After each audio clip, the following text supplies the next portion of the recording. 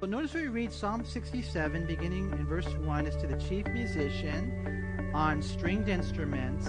It's a psalm, a song, and it says in verse 1, God be merciful to us and bless us and cause his face to shine upon us, Selah. That your way may be known on earth, your salvation among all nations. And so verse 1 is a prayer. You guys may have recognized it. It's kind of rooted in the high priestly prayer found in Numbers chapter 6, verse 24 through 27. And you guys remember that prayer? It's where God commanded Moses to speak to Aaron and his sons, saying, this is the way you shall bless the children of Israel. And so you can visualize the high priest up there, and he's speaking over the whole nation, and he's going to bless them. And this is what he says in the prayer. He says, this is the way you shall bless the children of Israel. Say to them, the Lord bless you and keep you. The Lord make his face to shine upon you and be gracious to you. The Lord lift up his countenance upon you and give you peace. And so shall they put my name on the children of Israel, and I will bless them. Are you experiencing the blessings of God? You know, some people in this world are not. Some are. And we're going to see today some of the ways that we can experience those blessings. So it's rooted in that high priestly prayer that he would pray.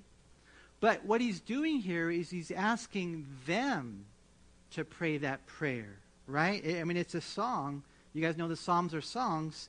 God be merciful to us and bless us and cause his face to shine upon us. And so he's leading the people to pray this over themselves. And so just in case you didn't know, it's okay to pray for yourself.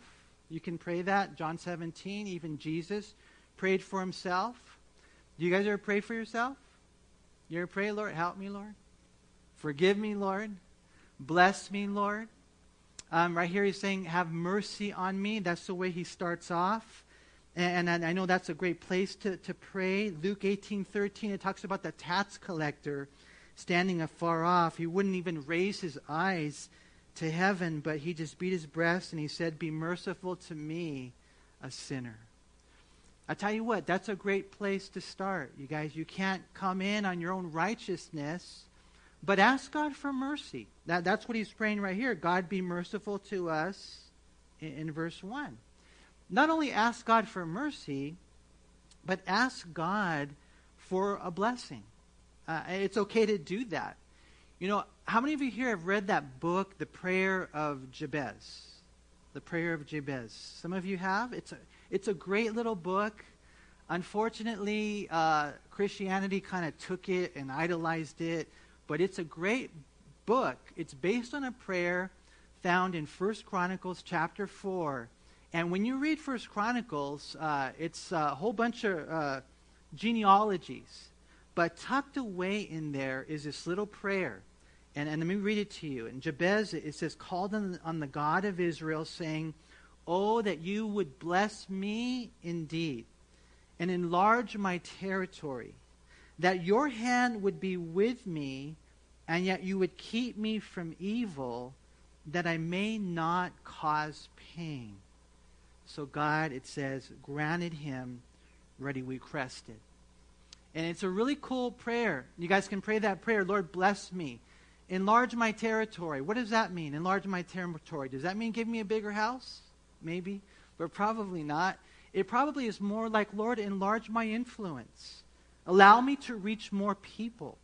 You can pray that prayer. Lord, bless me. Lord, enlarge my territory. Let your hand be with me.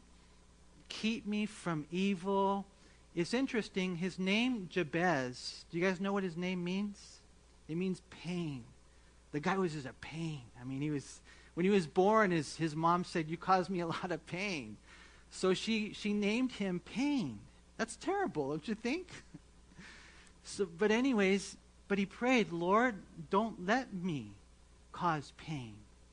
And as a result of him praying for himself, the Bible says that God answered his request. And so it's kind of cool. You can pray, Lord, have mercy on me. Don't give me what I deserve. Lord, bless me.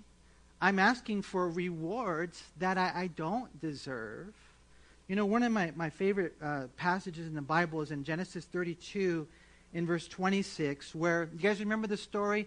Where Jacob wrestled with God all night. Now, any of you here involved in wrestling, maybe in high school, or do you ever wrestle? We all kind of wrestle, huh? With our friends or enemies or something we wrestle with, right? It's tiring. It is very tiring. You know, a wrestling match is only 6 minutes, 2-minute rounds. I mean, it's so tiring. But imagine wrestling all night long. Well, that's what Jacob did with God. And then what happened as the day is breaking, we read in Genesis 32, verse 26, and God said, let me go, for the day breaks. But he said, I will not let you go. This is what Jacob said. I will not let you go unless you bless me. Imagine that. I mean, it's okay to pray that prayer. And so God granted his request, but you know what God did? God gave him a limp. God touched him right here and kind of messed him up. So for the rest of his life, he was walking with a limp. And sometimes the blessings of God are things that happen in our life that perhaps we wouldn't have planned, because in one sense we look at it as a handicap. But at the end of the day, it becomes something that keeps us with our eyes on the Lord, man, because I can't really walk that good. I need you, Jesus. And for the rest of your life, you have a limp. And believe it or not, that was a blessing. So we look at this psalm right here, and this is what he's praying. Not just the high priest pray this, but you pray this. Pray it for yourself. God, be merciful to me. And God bless us. And then he says that, and cause his face to shine upon us.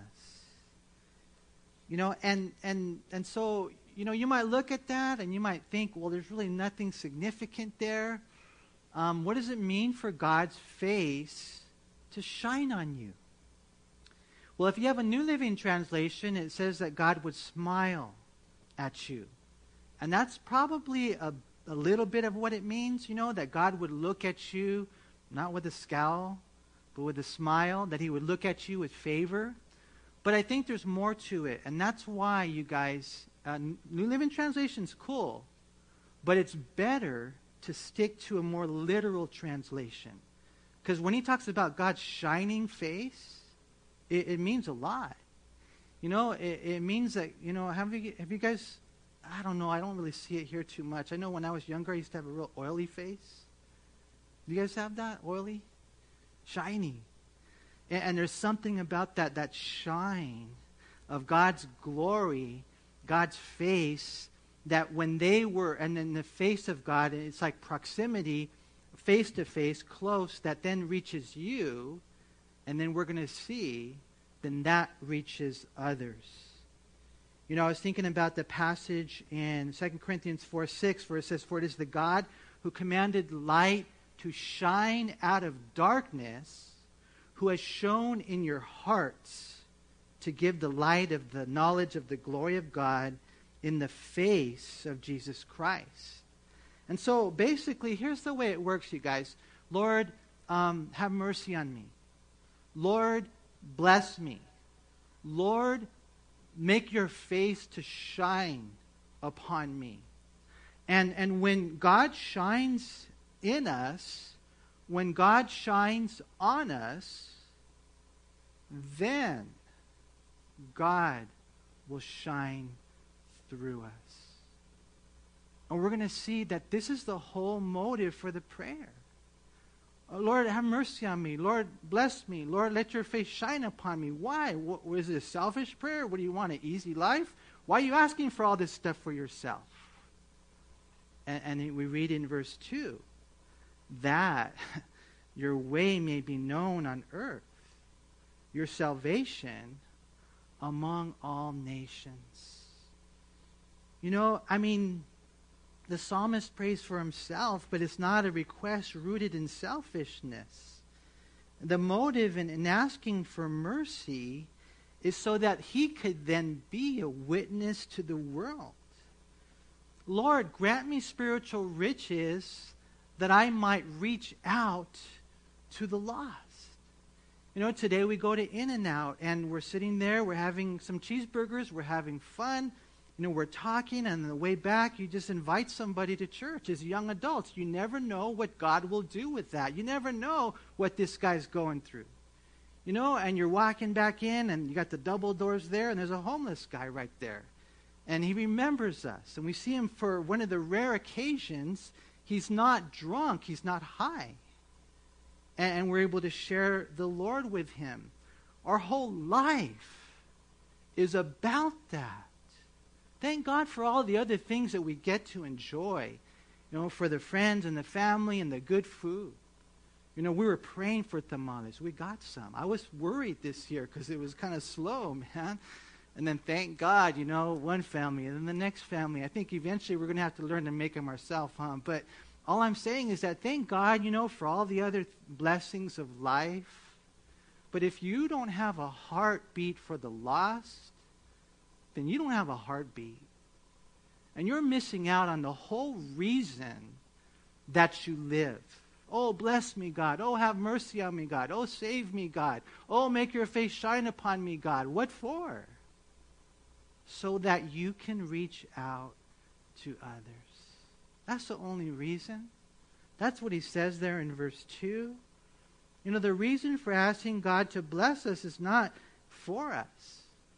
You know, we would somehow, God, that we would somehow be a blessing to others and reach out to them with the gospel. And this is why this is a really cool missionary psalm. Warren Wiersbe called it that. This missionary psalm exhorts us to get the message out to all the nations of the world. Okay, so this is what I'm going to do, because a lot of times people come to church and then they leave and they forget everything, and more than likely you're going to forget everything, but I want to give you one thing not to forget. Okay, some of you guys do pretty good at this, but I would venture to say that 92.3% of you don't. Okay, you have to invite somebody to church this Sunday. If not, I'm just going to pray right now. God will get you somehow. Is that too much to ask? Is there anyone that you can think of that's hurting, that's struggling, that's lonely? Do you think you might come across anyone over there at 7-Eleven or Jack in the Box? Is there anybody that I could encourage you? And I'm not trying to do that to make the church. That's not the reason. And I mean that with all my heart. I'm asking you to do this for you. Because you will be blessed when you reach out to others. Some of you guys, you do it all the time, but most of you don't. And for whatever reason, you get up out of bed and you've forgotten why you can walk and why you can speak and why you can breathe. You've forgotten the very reason you live, to reach out to others. And so this is what, God is praying, that your way, verse 2, may be known on earth, your salvation among all nations. And in verse 3, let the peoples praise you, O God. Let the peoples praise you. Why would they praise the Lord? Well, they must gotten saved, right? I mean, let the nations be glad and sing for joy. Why would they do that? Because Jesus came into their life. That's the only reason, right? We sing for joy. For you shall judge the peoples righteously and govern the nations on the earth. And it's interesting because not only is this a missionary psalm, it's also a millennial psalm. Theologians tell us that this is reference to the 1,000-year reign of Christ. One of the guys was talking earlier about the things going on in Syria.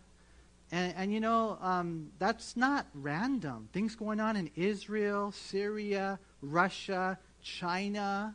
I mean, that's all Ezekiel 38. Read it. God, Jesus, all this is lined up. We just got done celebrating Christmas, and, for years, for centuries, for millennium, they were saying Messiah was coming, Messiah is coming, Messiah is coming. And then one day, he came. He was born, and we just got done celebrating his birth, and it rocked the whole world. Well, he's coming again. You know, and so from Abraham, you know, to Christ, it was 2,000 years. He came. Now we're looking at another 2,000 years. You know, I see what's going on in Syria, and they say there's going to be invasion in Israel from the north. Everything's lining up. And then what happens first is the rapture. God's going to take out his church. I know for some people you're like, well, the rapture? What are you talking about the rapture? We're going to disappear? Yeah. Read Genesis chapter 5. Enoch was raptured. The Bible says, and he walked with God and was not, for God took him. And if you don't get right with God, you're going to get left behind. So, you know, 2 Thessalonians, it talks about that if you knew the truth and you didn't really believe the truth, then you're not going to be able to come to the Lord later. And so, you know, the rapture happens. We go up, 7-year celebration, the marriage supper of the Lamb, the Bema Seat judgment, tribulation on earth. You know, the last 7 years of world history in the Jewish quarters. You read Daniel 9:24 through 27, because 69 weeks have already been fulfilled. There's one more week left, dealing primarily with Israel. And then after the 7-year period, you read Revelation chapter 19, and Jesus comes back. We come back with him, and he sets up his kingdom. He defeats, it's called the Battle of Armageddon, where the whole valley, and those of you who went to Israel with us, 5 feet high in blood. Jesus comes back. He smites the nations of the earth with his sword, and he sets up his kingdom. Just like the Bible says, he's a son of David, and he's going to set up his kingdom. This whole thing right here is about the millennial kingdom of Christ. And that's why when you pray that prayer, our Father who is in heaven, hallowed be thy name, thy kingdom come, thy will be done on earth as it is in heaven. You see that every time we pray that prayer, we're asking the Lord to set up his kingdom on earth. And that's what's going to happen. Verse 5, let the peoples praise you, O God. Let all the peoples praise you. Then the earth shall yield her increase. God, our own God, shall bless us. God shall bless us. And all the ends of the earth shall fear him. And so that'll happen during the millennial kingdom. If you guys have time, jot this scripture down, Isaiah 11. The whole chapter talks about the millennial kingdom. And even the kids are going to be able to play with rattlesnakes, and they won't be bit. Where the lion will lie down, and you guys think it's with the lamb, but it's actually with the wolf. Imagine that, man. It's going to be a time of peace and prosperity. Where the earth will yield, it says right here, it's her increase. It's going to be an amazing time. But then after that, Satan is released. If you read Revelation chapter 20, verses 1 through 6, it also mentions the 1,000-year reign, where Satan is chained in the abuso for 1,000 years. Then he's released one more time to test the nations of the world.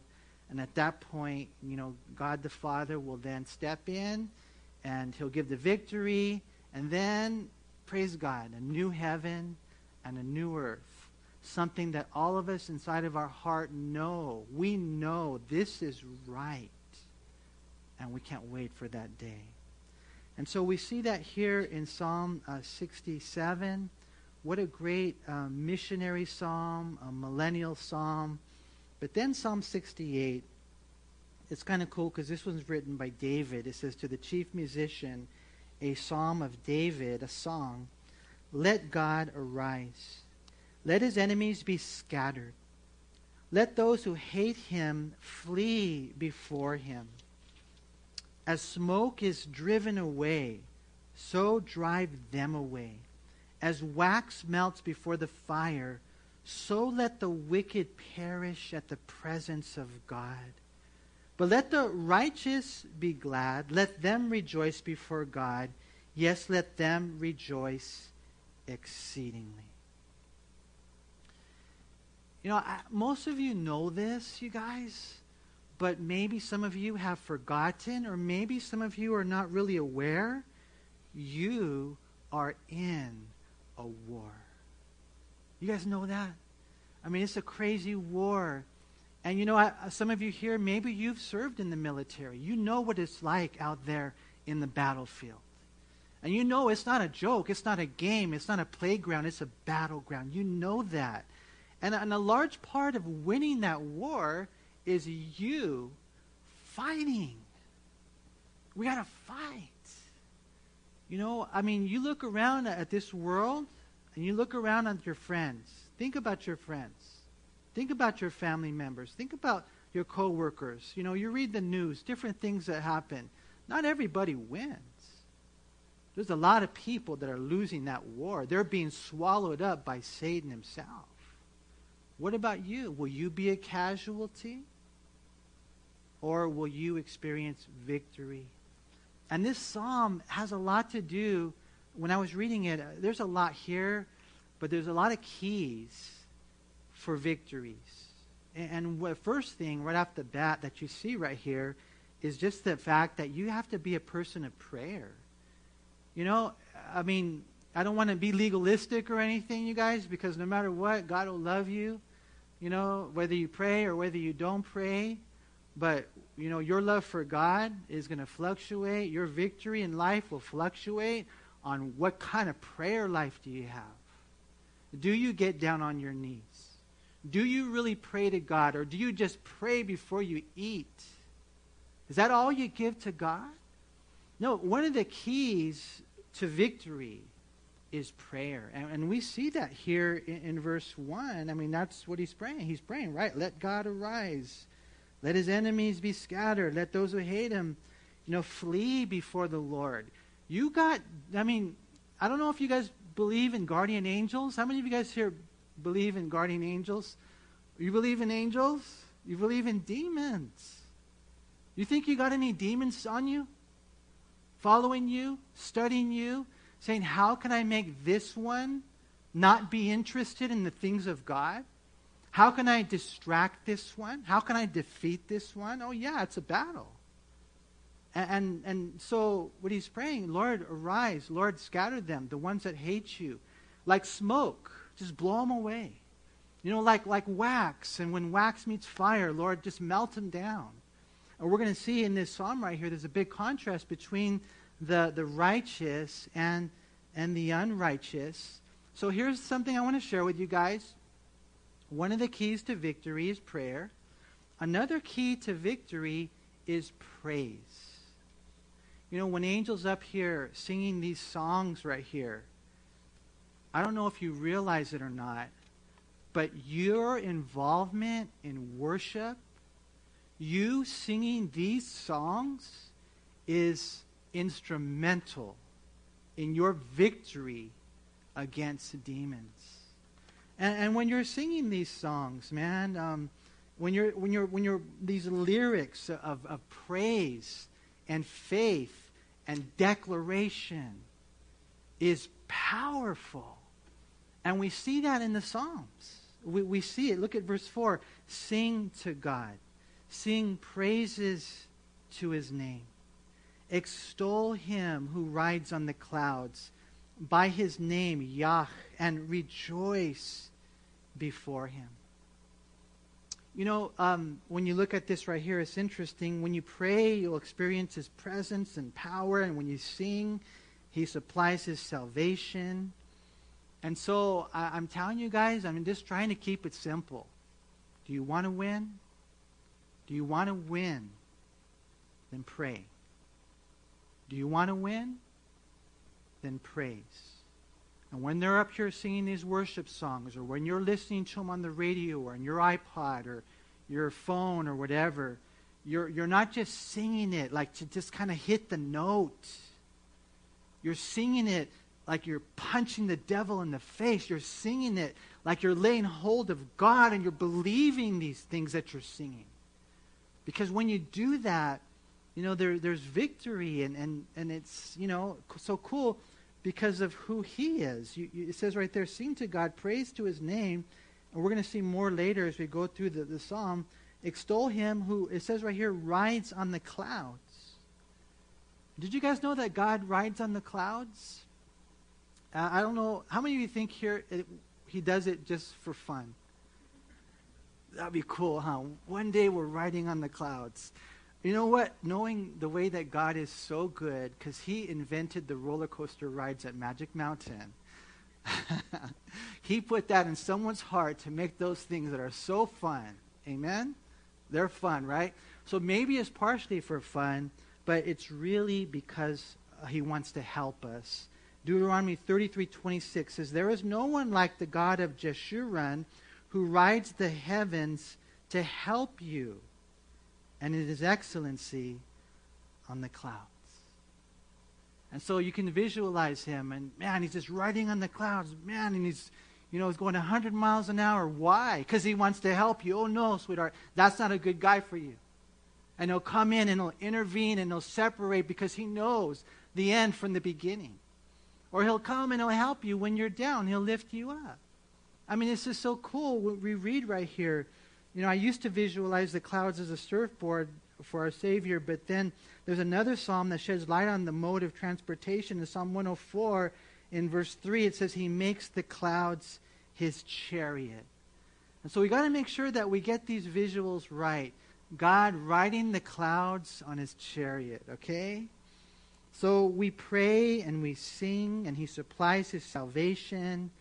It's not because of who we are. It's because of who he is. And that's why it says right there, extol him who rides in the clouds by his name, which is Yah. And in the Hebrew language, that's a shortened version of Yahweh. And we know that Yahweh, it means I am, right? I am whatever you need today. That's who God is, right? I mean, look who God is in verse 5. He's a father of the fatherless, a defender of widows. It is God in his holy habitation. God sets the solitary or the lonely in families. He brings out those who are bound into prosperity, but the rebellious dwell in a dry land. And you see who God is, and then you kind of see the contrast, huh? Well, there's the rebellious, but then there's those who acknowledge their need for God. This is his heart. He is a father. He is a defender. He is the one who allows the lonely to find love by welcoming them into the family of God. Right? And that's how the Father treats his children. And the Bible says, as many as received him, to them he gave the right to become children of God. John chapter 1 in verse 12. The only one God won't help are the rebellious, he mentions right here in verse 6, who don't submit their lives to the lordship of Jesus Christ. And some of you guys are older here and you're beginning to get it. Some of you here are younger, and hopefully you're beginning to get it as well. You don't have to wait until you're old to serve the Lord. I mean, God wants to protect you, right? He wants to do a work in your life because of the fact that he loves you so much. And so it's interesting in verse 6, he brings out those who are bound into prosperity. That was the Jews. The Jews, if you remember, were prisoners. They were slaves in Egypt. They were bound, and God brought them out. And so he talks about that in verse 7. Oh God, when you went out before your people, when you marched through the wilderness, Selah, the earth shook, the heavens also dropped rain at the presence of God. Sinai itself was moved at the presence of God, the God of Israel. That's Exodus 19. You, O God, sent a plentiful rain whereby you confirmed your inheritance when it was weary. Your congregation dwelt in it. You, O God, provided from your goodness for the poor. How many of you here are poor? No, don't raise your hands. God, some of you here, it's like, man, paycheck to paycheck, huh? And you might live like that for a while. And it's just so cool to see the way the Lord provides. How are we going to pay for our taxes this year? I don't know if you've ever been in a situation like that We've been in situations like that, my wife and I, on our knees for almost a whole year. And then just to see the Lord come through that week. And God provides.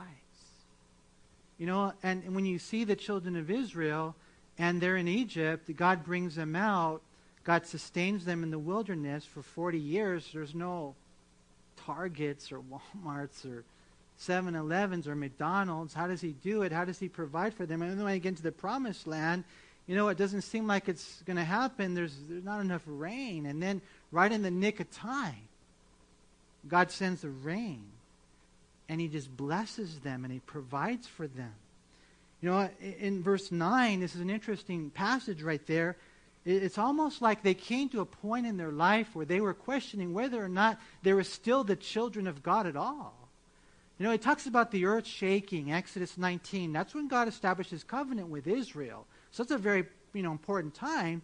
But then, you go on and life gets tough and you haven't heard the voice of God in an audible voice in a while. You haven't seen the signs and you're wondering, Lord, am I still yours? Am I still your child? Do you still see what's going on? Right here it says they're weary. They're tired. They're ready to give up. And then God, let me tell you this. God always shows up in the nick of time. And then all of a sudden, boom, man, it just starts raining there in the promised land. This is why we can pray. This is why we can praise. Not because of who we are, but because of who he is. And when you lay hold of who he is, then you will have the key to victory. As a pastor, you don't see it a lot. You don't see it a lot. But every once in a while, there's a remnant. There are a handful of people who really love Jesus. My prayer is that you guys would want that for your life. I want to be one of those. I want to be one of those. All right, here in verse 11, it says, the land gave the word. Great was the company of those who proclaimed it. Kings of armies flee, they flee.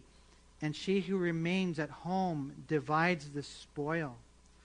Though you lie down among the sheepfolds, you will be like the wings of a dove covered with silver, and her feathers with yellow gold. When the Almighty scattered kings in it, it was white as snow in Zaman. And basically what that section is right there is just talking about those times in Israel's history when they were given the victory. And even the ladies, even those who were out there in the fields, they were able to glean the spoil from God's victories. That's all he's saying. In verse 15, a mountain of God is the mountain of Bashan. A mountain of many peaks is the mountains of Bashan. Why do you fume with envy, you mountains of many peaks? This is the mountain which God desires to dwell in. Yes, the Lord will dwell in it forever. And what this is an interesting portion now, because he's going to make a couple of points here. The mountains of Bashan, big mountains, glorious mountains, right? And you would think that they would be the ones that are of significance in the scriptures, right? But God chose Sinai. And when you compare the mountains of Bashan to this little hill of Sinai, you would think, man, it's nothing. It's insignificant. And so they're kind of jealous. These little guys, these little mountains, they get the glory. But it's because it's there that God established his covenant. We're going to see later God even emphasizes this even more. And it's kind of cool because basically what he's saying is that you may be small and insignificant and little, whatever, comparison to the others in the world. And what God is saying is that it doesn't matter. This is the mountain, verse 16, which God desires to dwell in. Yes, the Lord will dwell in it forever. Why? Because he loves you. Because of the covenant relationship that he has with you. It says in verse 17, The chariots of God are 20,000, even thousands of thousands. The Lord is among them, as in Sinai, in the holy place. You have ascended on high. You have led captivity captive. You have received gifts among men, even from the rebellious, that the Lord God might dwell there. And so this is interesting now, because this is actually quoted in Ephesians chapter 4 in verse 8. And it's interesting what ends up happening is because God here is giving us keys to victories. Now, I talked about prayer. I talked about praise. And now I'm going to talk about people. Believe it or not, even though we're insignificant, God uses people. And in Ephesians chapter 4, I want you guys to turn there real quick.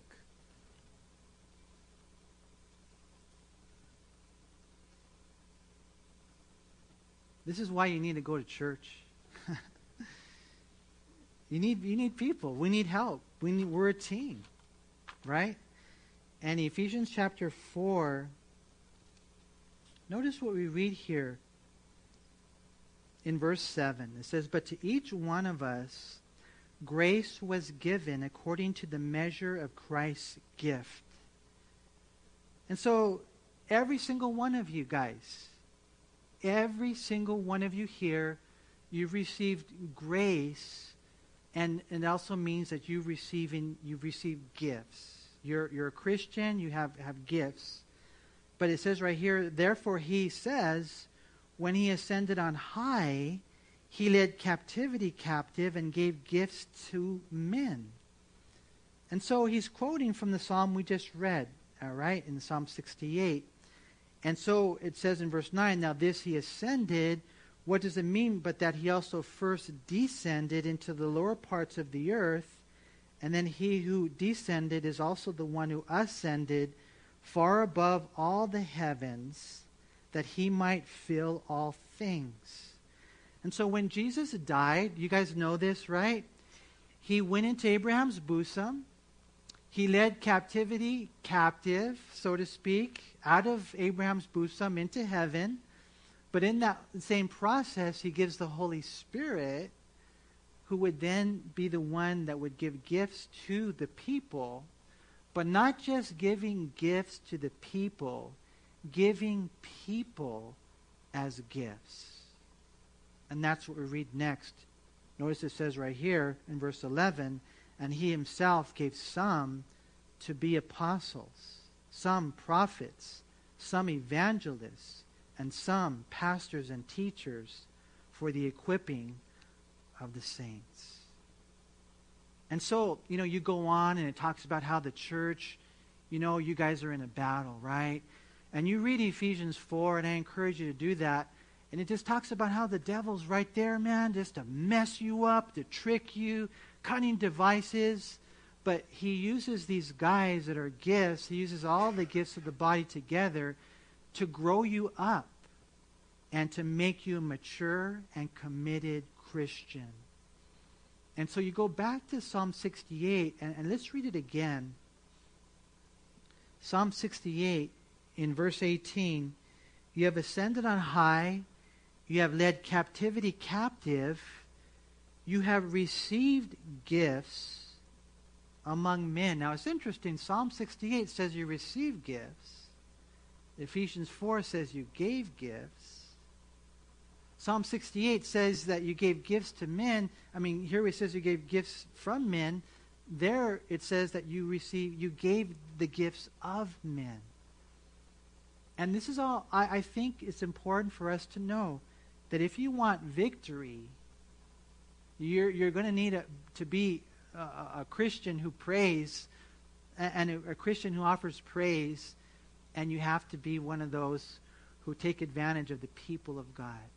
Because I look around here, even here tonight, and I don't want to embarrass anybody, but I can name names of individuals who I thank God for in my own life as a personal individual, and for this church, And I know you are a gift from God.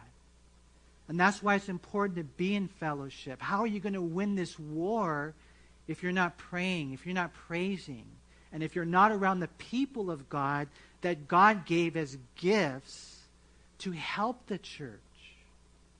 See, we're all different parts of the body.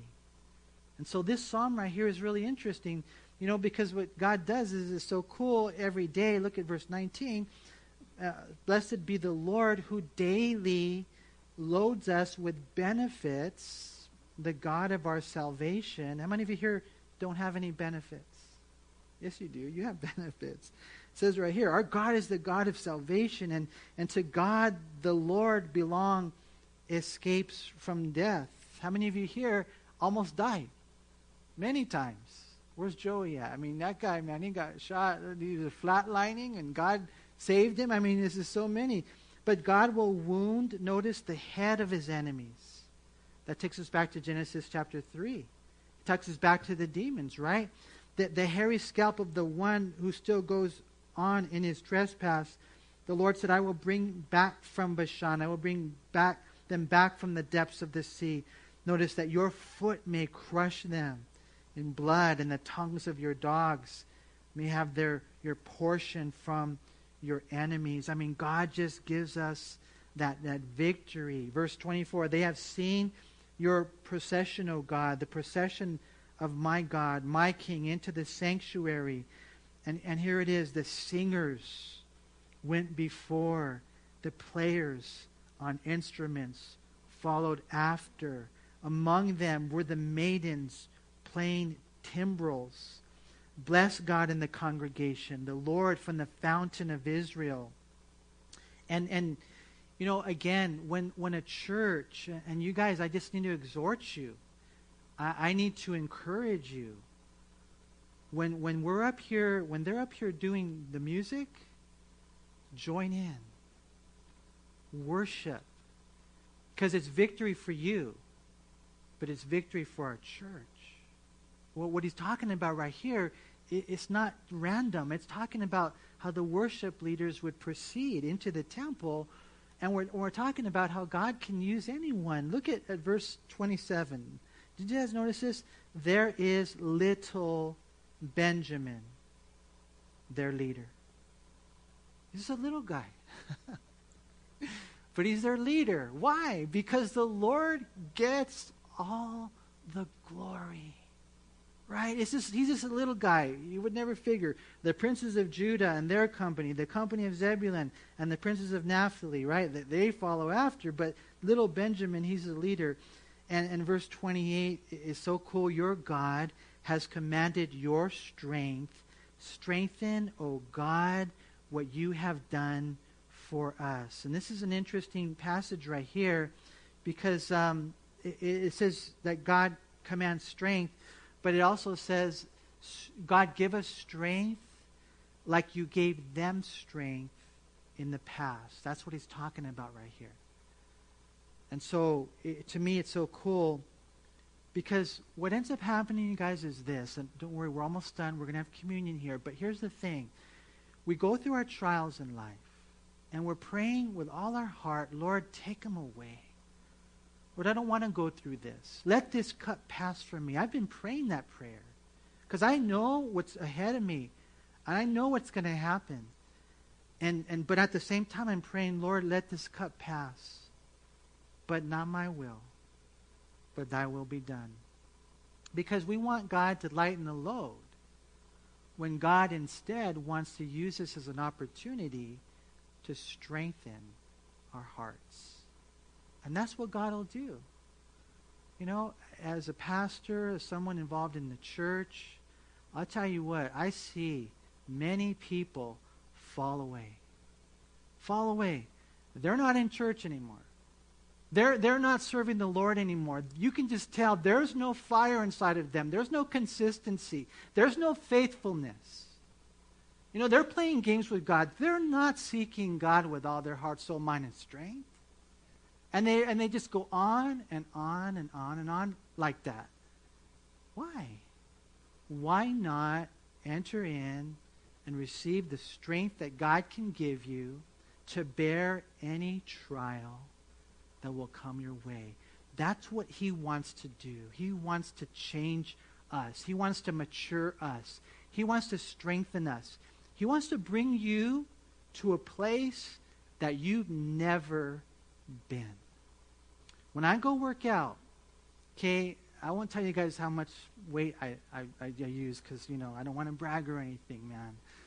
But for those of you guys who work out, you know how it is. You don't keep doing the same weight forever. You go stronger, right? At least you should. When I'm running my miles, I'm not going to run them the same pace or the same amount of time that I've been doing it, last year. No, I go faster and I go farther. Well, isn't that what you should be doing? Isn't that what we should be doing as Christians? And that's what God will use those trials for. I want to make you less like you. I know you love yourself, but I want to make you less like you and more like me. He wants to strengthen us. Notice right there in verse 29, it says, because of your temple at Jerusalem, kings will bring presents to you. And this is David looking forward to the temple. Rebuke the beasts of the reeds, the herd of bulls with the calves of the peoples, till everyone submits himself with pieces of silver. Scatter the people who delight in war. Envoys will come out of Egypt. Ethiopia will quickly stretch out her hands to God. And we're talking about the enemies, and it is including the demons, but man, there are people, God is going to deal with them. God will scatter them. God will do that work, right? And the ones that do come to the Lord, they will come, and the ones who don't, there's this dichotomy between the saints and the ain'ts. And he goes back in verse 32 and he says, sing to God, you kingdoms of the earth. Oh, sing praises to the Lord, Selah. To him who rides on the heaven of heavens, which were of old. Indeed, he sends out his voice, a mighty voice. Ascribe strength to God. His excellence is over Israel, and his strength is in the clouds. O God, you are more awesome than your holy places. The God of Israel is he who gives strength and power to his people. And I like the way it ends right there, because David appreciated the tabernacle and he looked forward to the temple, but at the end of the day he just said, but Lord, I know that you're much more than a building. You're much more than some grand and glorious temple covered with gold. No, Lord, it's not about the temple. It's about you. And I pray that we would know that, you guys. I pray that you would know that God is riding the clouds because he wants